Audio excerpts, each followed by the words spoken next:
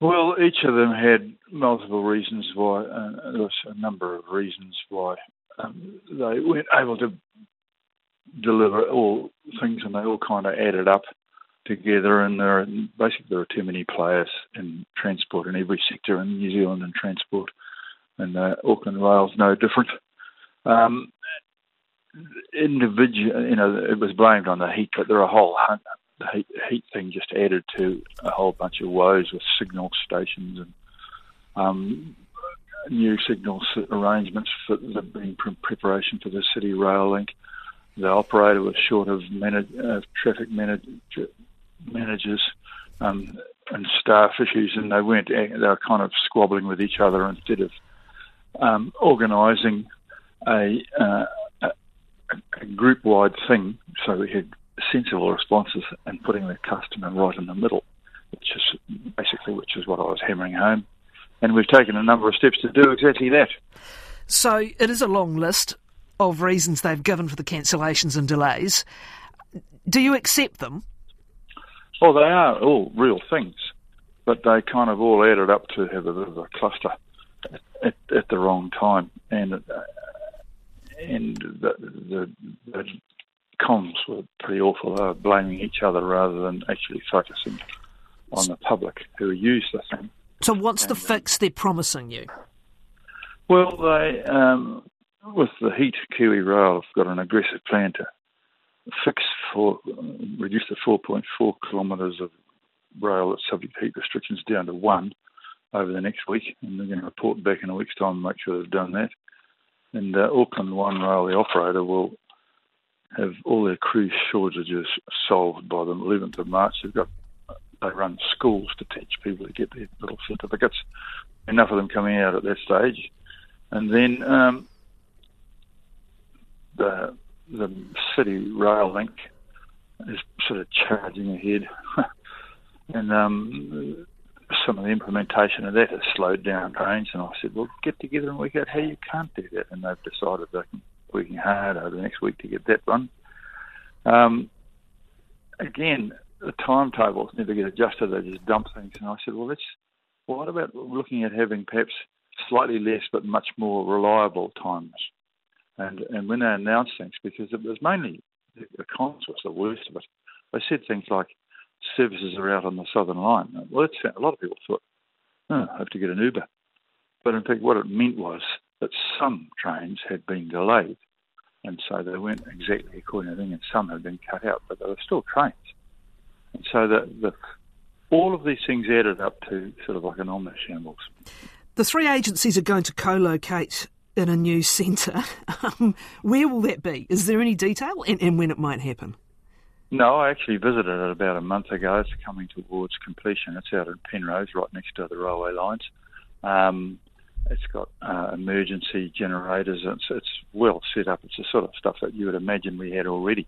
Can the systems talk to each other? Well, that's what's coming out of this. The systems often talk to each other, but the people sometimes don't as well. And so I said, right, we want to have one voice here out of this thing. You all agree what it is you're going to say, and you're going to say it. Before you send it out, you read it as if you're a passenger. Does this clearly indicate for you what information you need to be a passenger? Because they tend to send out things which are squabbling and hard to understand. They're not alone in that. I mean, some years ago I was put in to fix the Land Transport Safety Authority, and they were masters of putting out dumb stuff. It's one thing to have a fix-it list. They learn it down your end of the country. It's one thing to have a fix-it list. It's another to deliver it on time. Are there any consequences if these deadlines aren't met? I don't think they like being in front of me, actually. One of the guys said that I had been told that the softest part of me was my teeth. So they don't want to be back.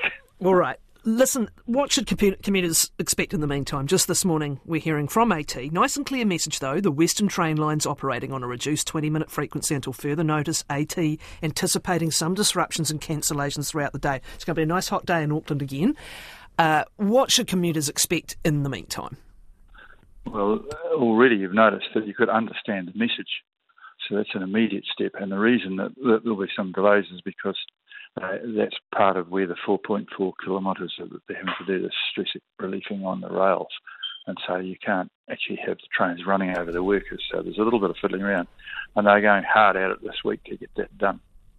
Actually, rail heat is is a problem all over the world. It's not just here.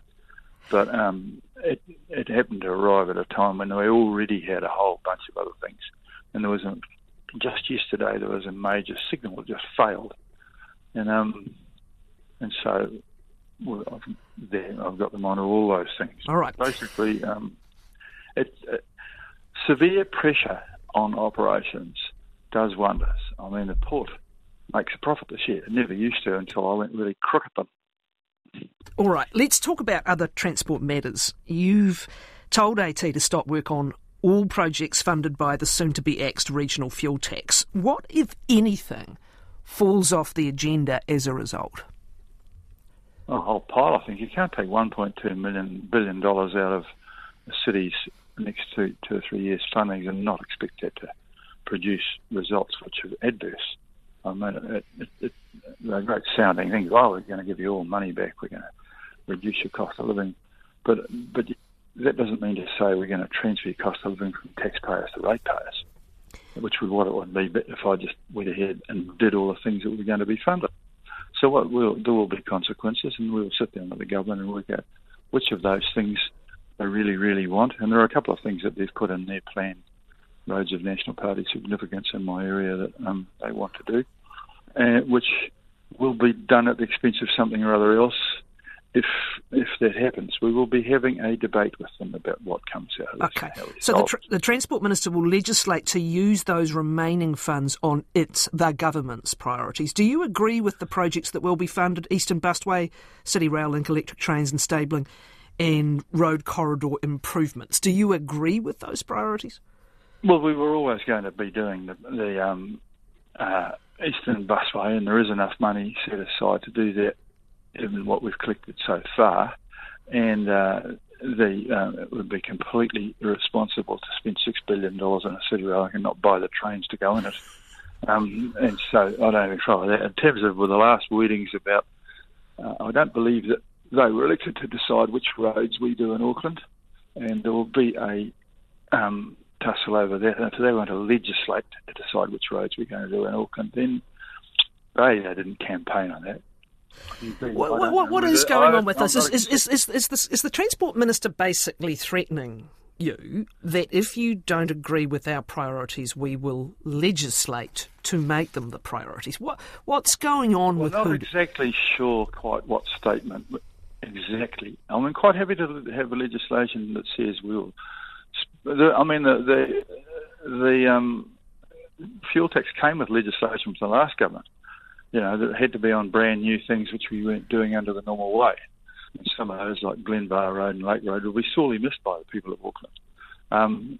There has been criticism about money spent on cycleways and bits and pieces. They got very gold-plated, and the public of Auckland know just how grumpy I am about that. Nevertheless, the most central thing that we're doing is to have an integrated plan of Auckland, not a plan where in order to win elections, people say we're going to do a road here, a road there. That's not acceptable. And in terms of legislation, that's the National Party. They're part of the government. One of the things in the government's coalition agreement is that all decisions will be made on the basis of cost-benefit analysis and financial analysis. And I'm a great supporter of that. That is exactly how things be doing.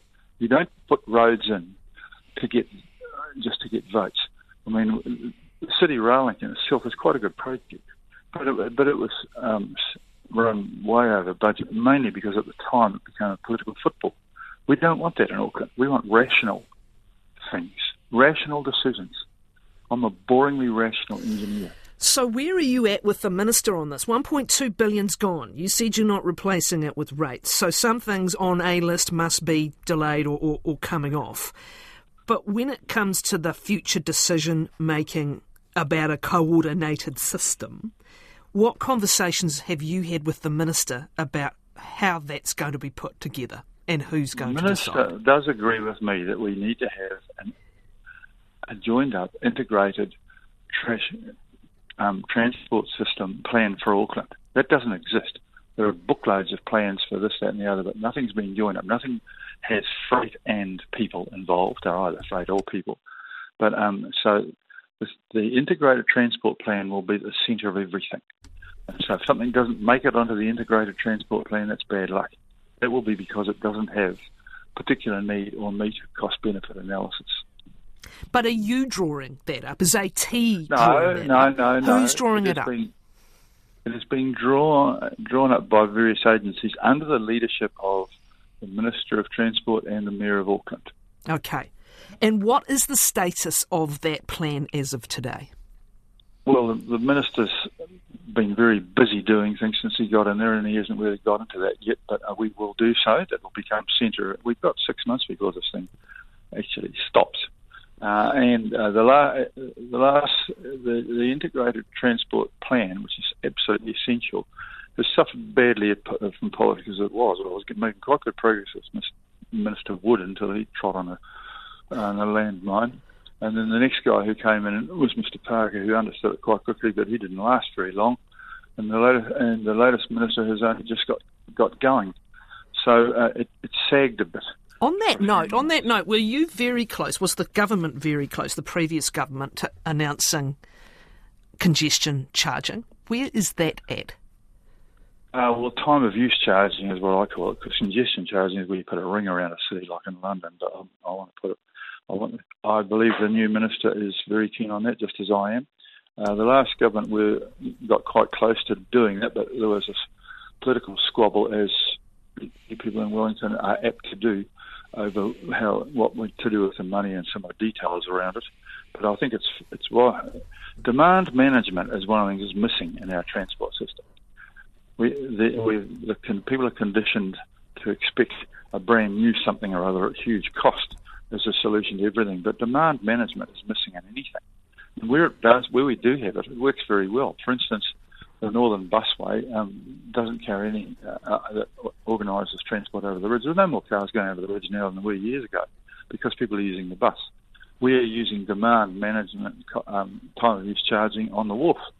We want to get the trucks carrying the containers off the roads during working hours and try and transfer them more to night. So we're implementing higher charges for during the day and lower charges at night. And that's got a fair way to go. They're not quite big enough to encourage the behavioural change that I'm wanting. But demand management is a tool which is part of grown-up versions of transport companies. So you believe that's coming, by the sounds of it. The Minister is on board. I'm pretty sure on that one there, he's on board. We have some legislation demands which the Minister's quite happy about. I mean, the fact that Auckland is the third of New Zealand, the largest council anywhere in Australia and New Zealand, is unable to set its traffic as parking fines is insulting and stupid. So we have the same parking fines as they have in Gore. I don't think this problem's the same. And so if you can't put the fines up, why bother paying increased charges? So we can't increase our income from that. The current Transport Minister is exactly right in requesting that we hunt for more alternative incomes. Okay. If you can't increase transport, why would you pay more for parking if it's only $12 for the fine? Can I ask you one final question relating to the floods issue? Yes. And particularly the Category 2C status houses. In a recent interview, there was an indication that there might be a conversation, that you might be part of it, about increasing the number of properties eligible for buyout and reminding people that Category 2C is where it's determined there's an intolerable risk to life, but it's a community-level mitigation project that could take years to complete.